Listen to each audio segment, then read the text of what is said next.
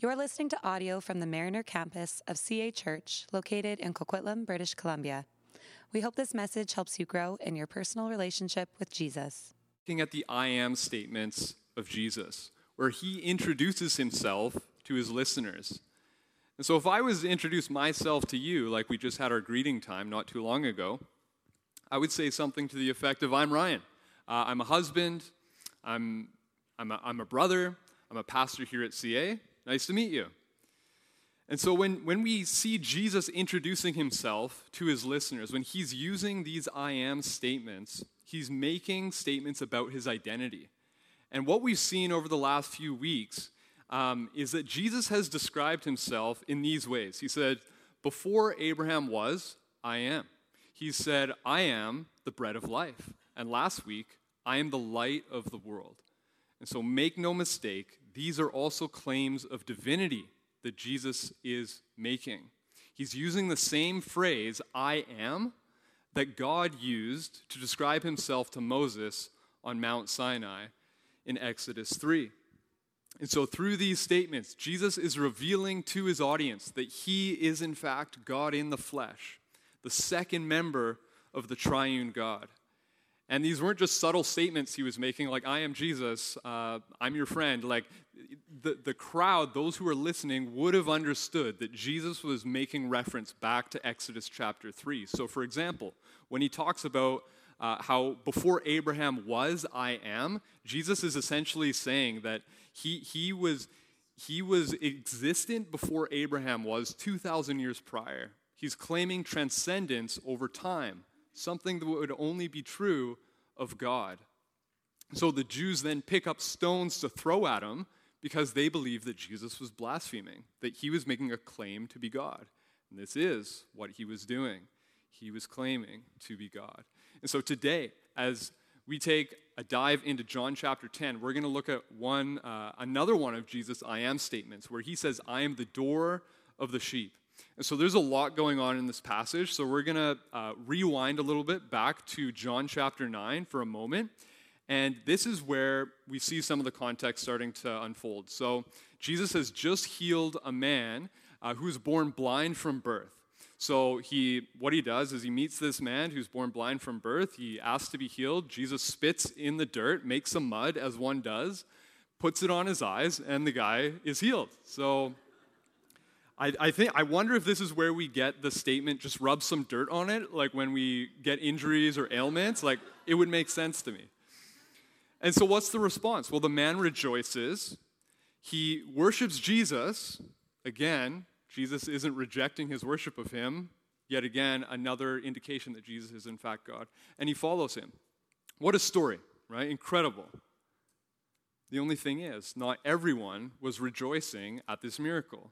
You see, the Pharisees, the religious leaders of the day, they were actually disturbed that Jesus would heal this man on the Sabbath. We're not supposed to work on the Sabbath.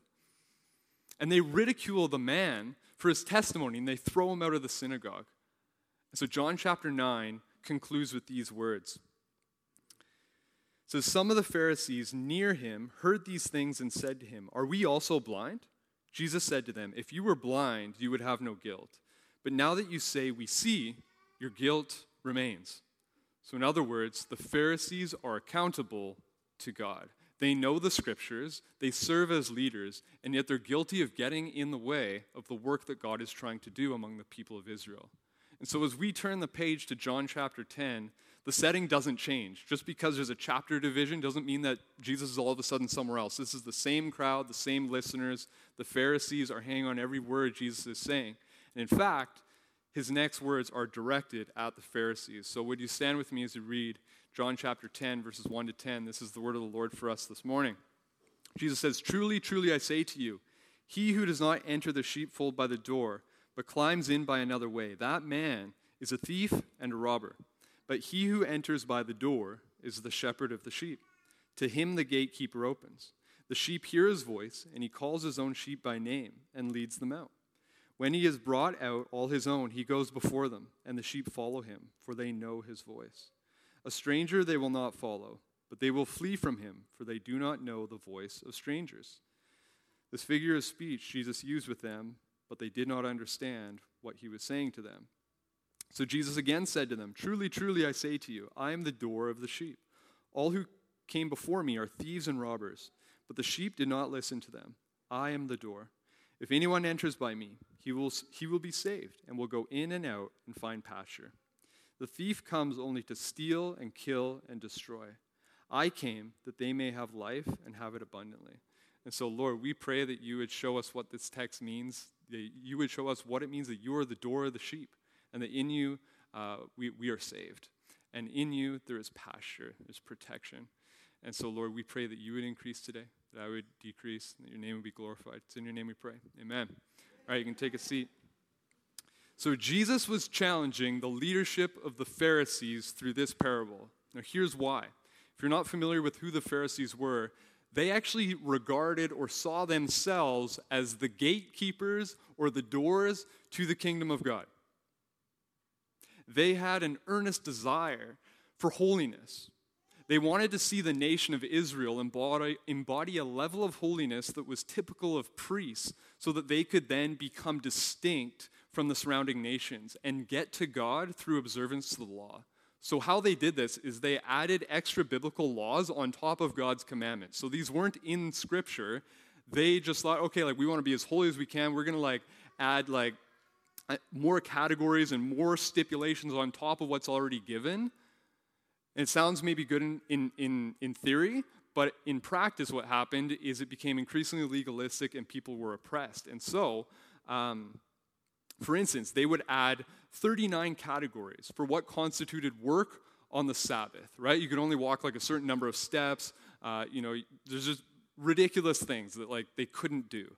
They created more rules about what to eat, what to wear, how to pray, just to name a few things. So extreme micromanagement. And then they would judge people according to how well they followed these extra bonus laws. And so they wanted to honor God, but they missed the point. So in reality, this led to behavior modification. This led to external appearances of holiness that was devoid of love and grace, which is the whole point of the law. And so this was the way of religion, not the way of Jesus. Now here's how Jesus himself describes the religious leaders of the day in Matthew 23, verses 27 to 28. He says, "Woe to you, scribes and Pharisees, hypocrites, for you are like whitewashed tombs, which outwardly appear beautiful, but within are full of dead people's bones and all uncleanness. So you also outwardly appear righteous to others, but within you are full of hypocrisy and lawlessness." So they look good on the outside, but it's death on the inside. So under the Pharisees, relationship with God became about performance, self-righteousness based on works, and strict rule-keeping. And this was oppressive, damaging to the people of Israel. The teaching and the lives of the Pharisees served as poor examples and actually served to damage the flock. And it was an attempt to shut the door on the kingdom of heaven to those whom God was seeking. This was religious corruption. And this is what Jesus was calling the Pharisees out for. Where they brought death and destruction, Jesus brought life and life to the full. Jesus is essentially saying to them, "I've got news for you, boys. You're not the gatekeepers to the kingdom. I am. I am the door. I am the door of the sheep." So what does this mean? That Jesus is the door of the sheep? Well, three things. Jesus is the door to salvation, he's the door to security, and the door to supplication. So that's my alliteration. If it doesn't make sense, he's the door to eternal life, he's the door to protection, and also to provision. So let's talk about this. Salvation. You see, we speak of opportunities as doors, don't we? Right? We look back on past seasons, we can see how God has opened certain doors for us in our lives. And we've been blessed by those, right? And we've seen how maybe God has closed other doors in our lives. Well, one example of a door that God opened up for me about 8 years ago was right here at CA, where I was one of the first people to go through the very first internship program that we had. Started with middle school youth. Following that, became pastoral apprentice, first kind of pastoral apprenticeship program that we ran. And I believe that God has blessed that decision. He opened that door. I walked through it. And, over the last 8 years, I've had great opportunities to serve in various ministries here at CA. Now, you're probably grateful for certain doors that God has opened in your own life. You're probably grateful for certain doors that he has closed as well, in hindsight, right? Where in the moment, maybe years ago, you're like, oh, God, why are you closing this door? Why is this opportunity not becoming available? But then when we zoom out, we see the bigger picture a few years later, we're like, that's why. Thank you, Lord, that door never opened. Thank you for closing it. It's also probably doors that you've walked through that you regret as well, as all of us have. Well, today, we're presented with one ultimate door, the most important door that we'll decide to walk through or not. And this is the door to eternal life. The door that is Jesus Christ, the Son of God himself. Jesus says, I am the door. If anyone enters by me, he will be saved and will go in and out and find pasture. So as the door, Jesus is the way by which we must enter the kingdom of God. Salvation is found in Jesus. If you want to come and be a part of the sheepfold of God, to be a part of the family of God, you have to go through Jesus. There's no getting around it. The thing is, we live in an age of religious pluralism, don't we? Where the script says that all religions lead to God. While they may look different, while beliefs may vary, at the end of the day, each path, they eventually all reach the same destination that is God. It's just different pathways to get there. But against this, Jesus claims exclusivity, that he alone is the door. Not a door, the door. Now, do you guys remember Peter, one of Jesus' disciples? This is the guy who denied Christ 3 times, went back to fishing when Jesus died because he felt like all his hope was lost. Well, after he encountered the resurrected Christ, when he saw that Jesus had beaten death, he became a bold church leader, wrote a couple books of our New Testament, went on to help plant churches. He proclaimed the way of Jesus everywhere he went. Now, here's what he says about Jesus in Acts 4:12. It says, and there is salvation in no one else, for there is no other name under heaven given among men by which we must be saved. You see, Peter witnessed Christ rise from the dead. Jesus is God. Jesus has authority over life and death. This is why he alone is the way. No other God can raise the dead. This is why we as Christians believe that Jesus is the way, the truth, and the life. Pastor Cam's going to tell us a little bit more about this in a few weeks. Jesus is the door to eternal life. This is what Peter is affirming as well. Now, as we think about the function of a door, what is a door for? Well, it's a gateway from one domain to another, right? So maybe when you woke up this morning, you went from your bedroom to the hallway, and then you went from the hallway to the bathroom, from the bathroom back into the hallway, out the front door. You're moving from one area to another. This is what a door is for. And so this is essentially what has happened for us who are in Christ. When we put our faith in Christ, we are transferred from one domain to another. So here's the words of the Apostle Paul, who gave his own life to Christ when he encountered him in a powerful way after persecuting and executing followers of Jesus for some time. He had a radical transformation in his life. He says this in Colossians 1. It says, he has delivered us from the domain of darkness and transferred us to the kingdom of his beloved Son, in whom we have redemption, the forgiveness of sins.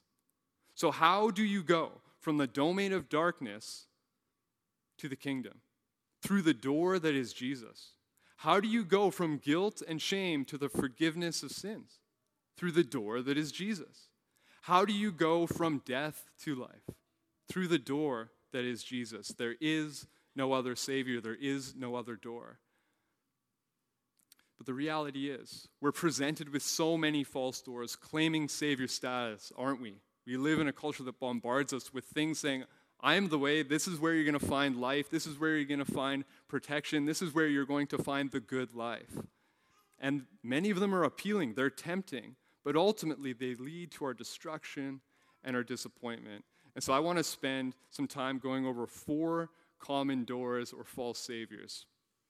I've got a couple of these from Pastor Matt Chandler, so I'll be borrowing some of his material. The first is hedonism. So hedonism says that life and life to the full is found through happiness and pleasure.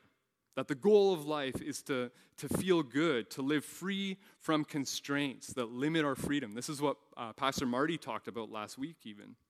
We simply need to do whatever feels good as long as nobody is harmed.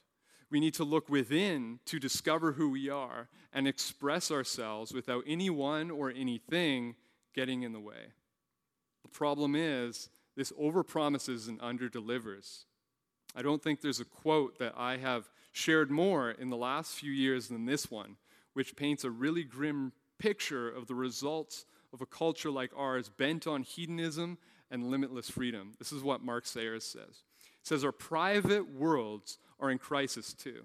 We see the rise of anxiety and mental health disorders, falling IQ levels, epidemic loneliness and social disconnection, widespread online bullying, and the persistence of discrimination, bigotry, and hatred. Addiction to drugs, food, technology, sex, gambling, and relationships are widespread. Obesity is rising, becoming a full-blown health issue. In the West, poor mental health is now normative among emerging generations. Life expectancy in the West's two most powerful nations, the United States and the United Kingdom, has fallen for the last 3 years running. With all these factors in play, we can see how many are having their moment of doubt, for the post-Christian revival seems to be running aground. He goes on to say that we're drowning in freedoms, but we're starving for meaning and relationships. That we actually have to remember the wisdom that we need to sacrifice some of our freedoms and pursuits of pleasure to gain meaning and relationships. That freedom isn't purely freedom from, but we need some guiding things that provide freedom too. This is positive versus negative freedom. It's a stream of philosophy. You can look it up when you get home. And so the reality is, hedonism is inherently narcissistic. It leaves little room for sacrifice and ultimately leaves us feeling a few physical pleasures at the expense of lasting purpose and fulfillment. And as the quote I just read suggests, hedonism is a lie that isn't working. The second door is the door of self-salvation. This is where rule-keeping, morality, and self-effort are the keys to salvation. This is the dominant system of most world religions. If you only do good enough, if you follow the rules, you'll make it. And the funny thing is that most people actually form their moralistic view of salvation based on what they're good at, based on their strengths, so that they can pass through, so that they can pass the test. And so it's not objective, it's subjective. Now, when you believe you're the door, you tend to measure your morality according to that which you excel in. The thing is, the church isn't immune to moralism and self-salvation. We can just kind of like turn this on its head a little bit and say, oh, if only we work hard enough for God, like he's going to love us more. He's going to have more approval for us. This could look like needing to pray a certain way, needing to pray a certain amount. This could be seen through like behavior modification or serving or tithing. The list goes on. We can easily turn what we do for God into like almost like wanting to receive brownie points from him. But this isn't the gospel. We don't need to save ourselves. This was the type of observance that the Pharisees were guilty of. Strict observance to the law to be made right with God.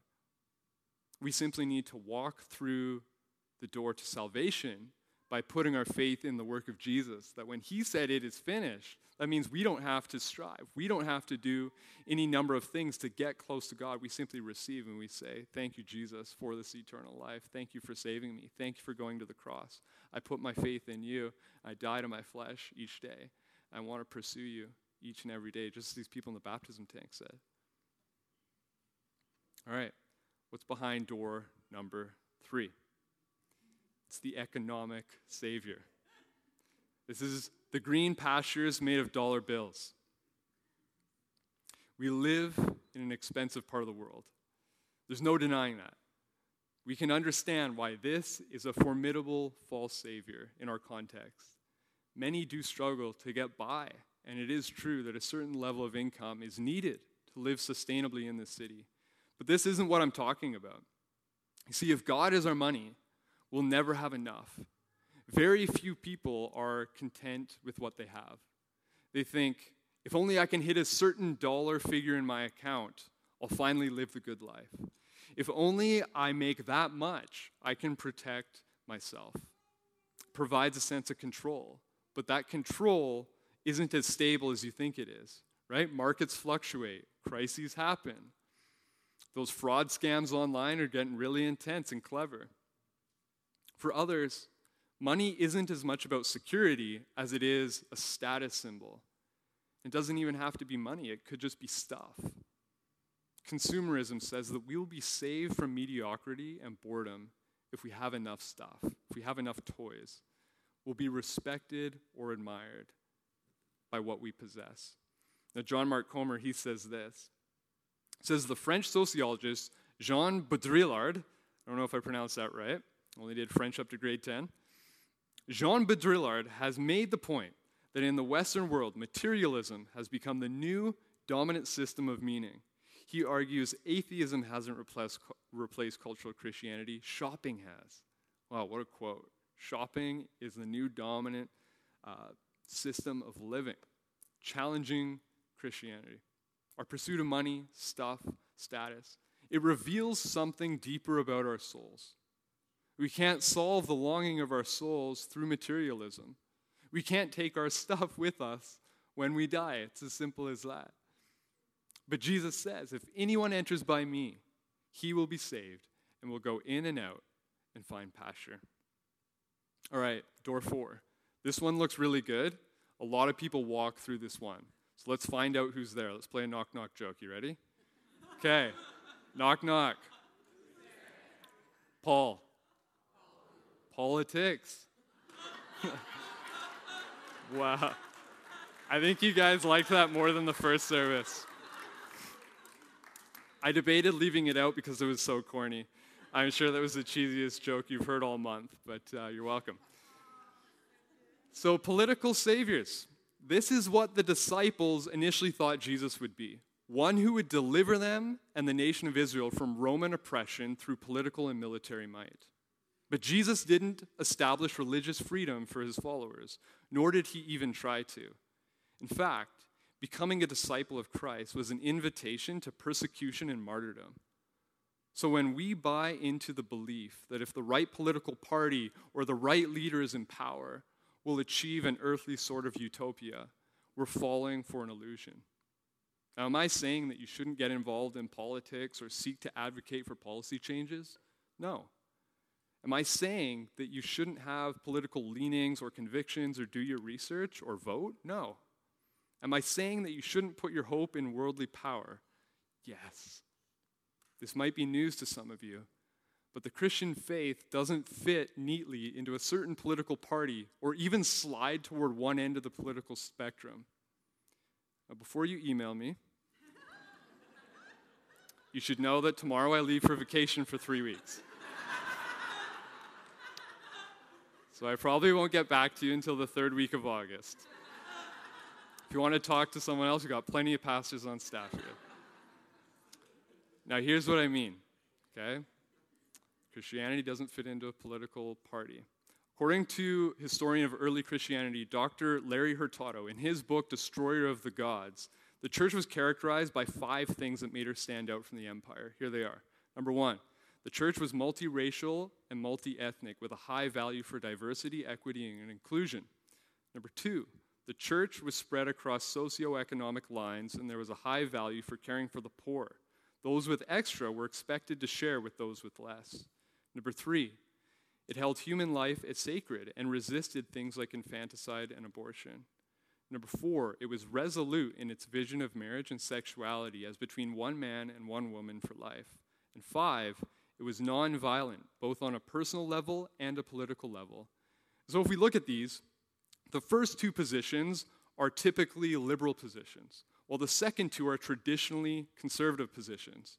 The last one just doesn't fit into any.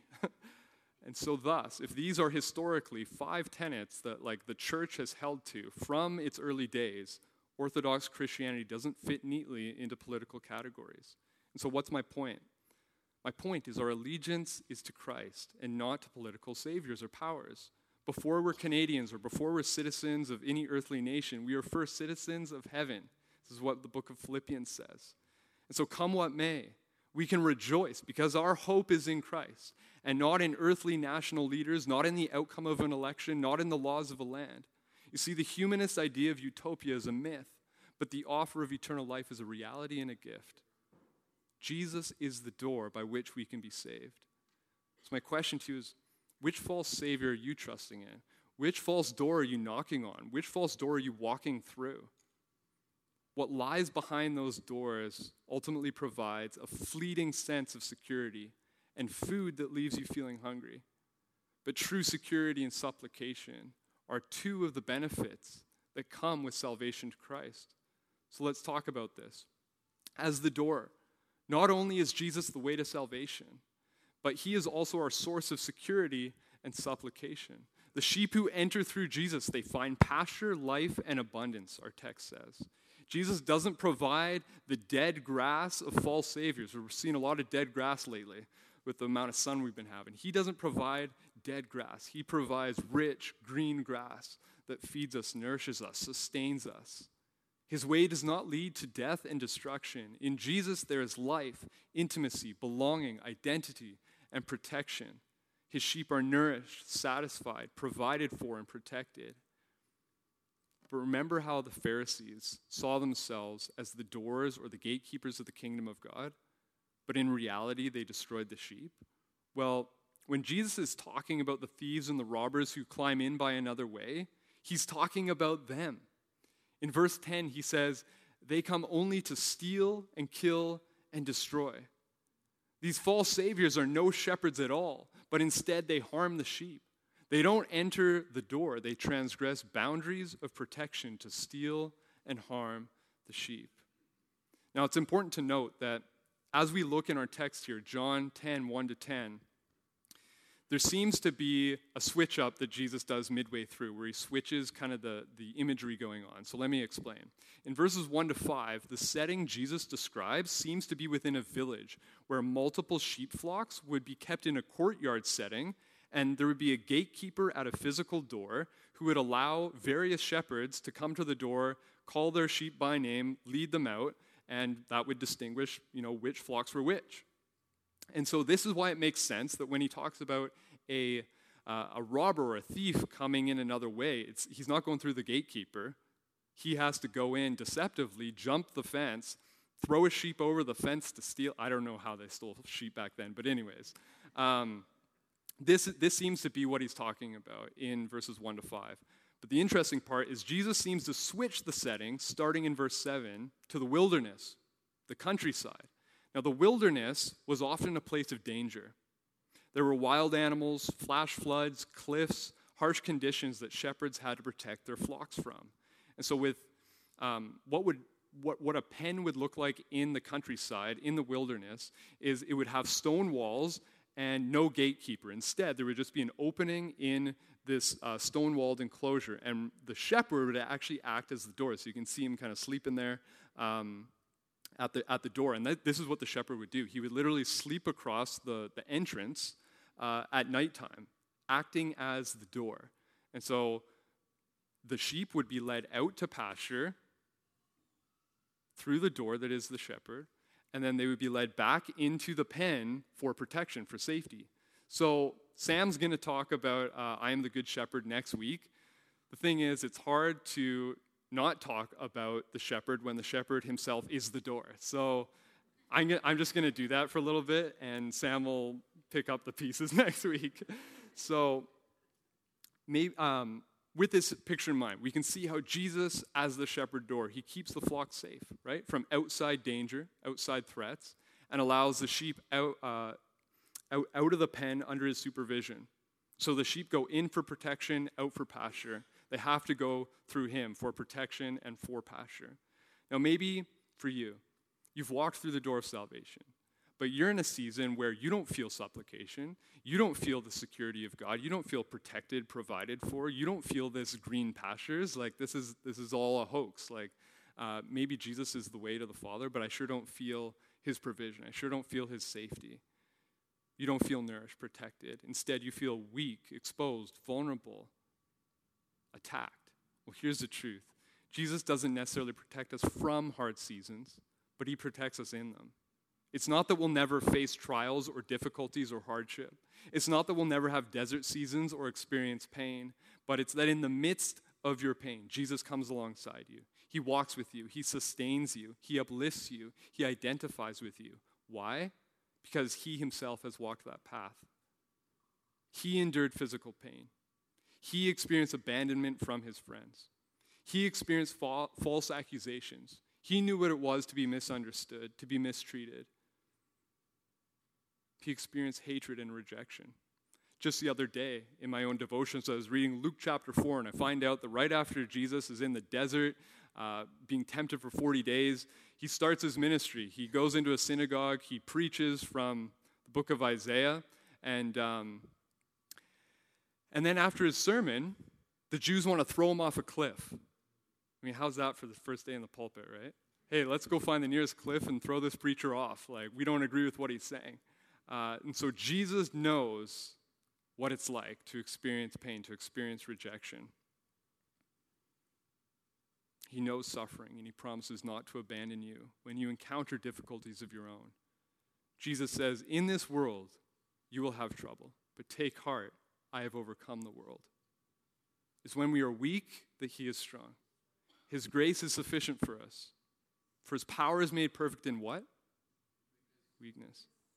In Psalm 23, the shepherd doesn't remove the valley of the shadow of death for the sheep. Rather, it says, even though I walk through the valley of the shadow of death, I will fear no evil. For you are with me. Your rod, your staff, they comfort me. Jesus is with us in the valley. When death and shadow surround us, he's protecting us, comforting us, strengthening us. We need not fear evil because the Lord is our protector. He's defeated Satan, sin, and death. Through Jesus, we enter, we find rest, protection, provision, life, and life to the full, salvation. So as I conclude, if you're not yet a Christ follower, but you've seen the emptiness of these false saviors, you've knocked on some doors that don't lead to life, and you've tasted that, you've seen that it doesn't provide, it doesn't sustain, there's an invitation to walk through the door that is Jesus himself.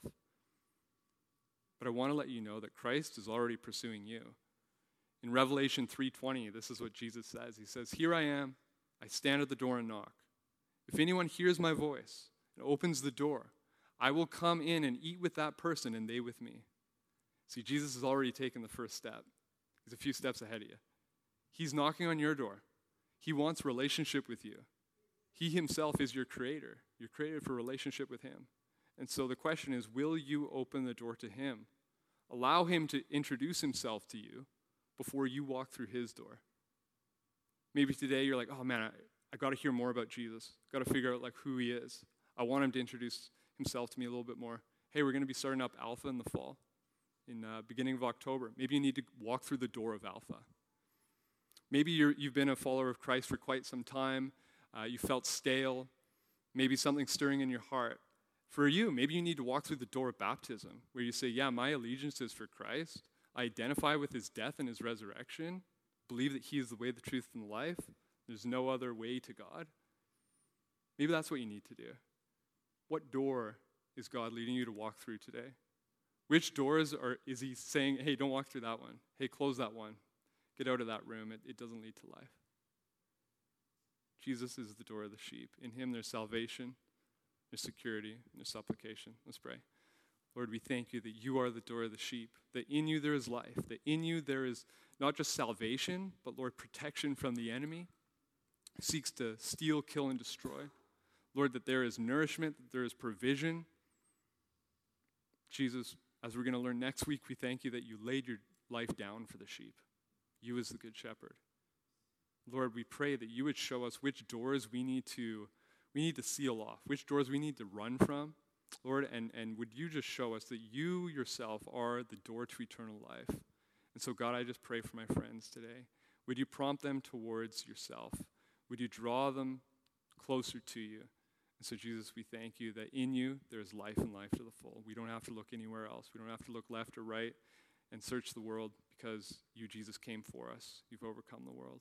And so, Jesus, we thank you for all you've done for us. We praise you. In your name, amen. Thanks for listening to this message. If you've been listening to our sermons, but you're not a part of a church community, we would love to have you join us. You can go to cachurch.ca to find out more about getting involved in the life and mission of CA Church.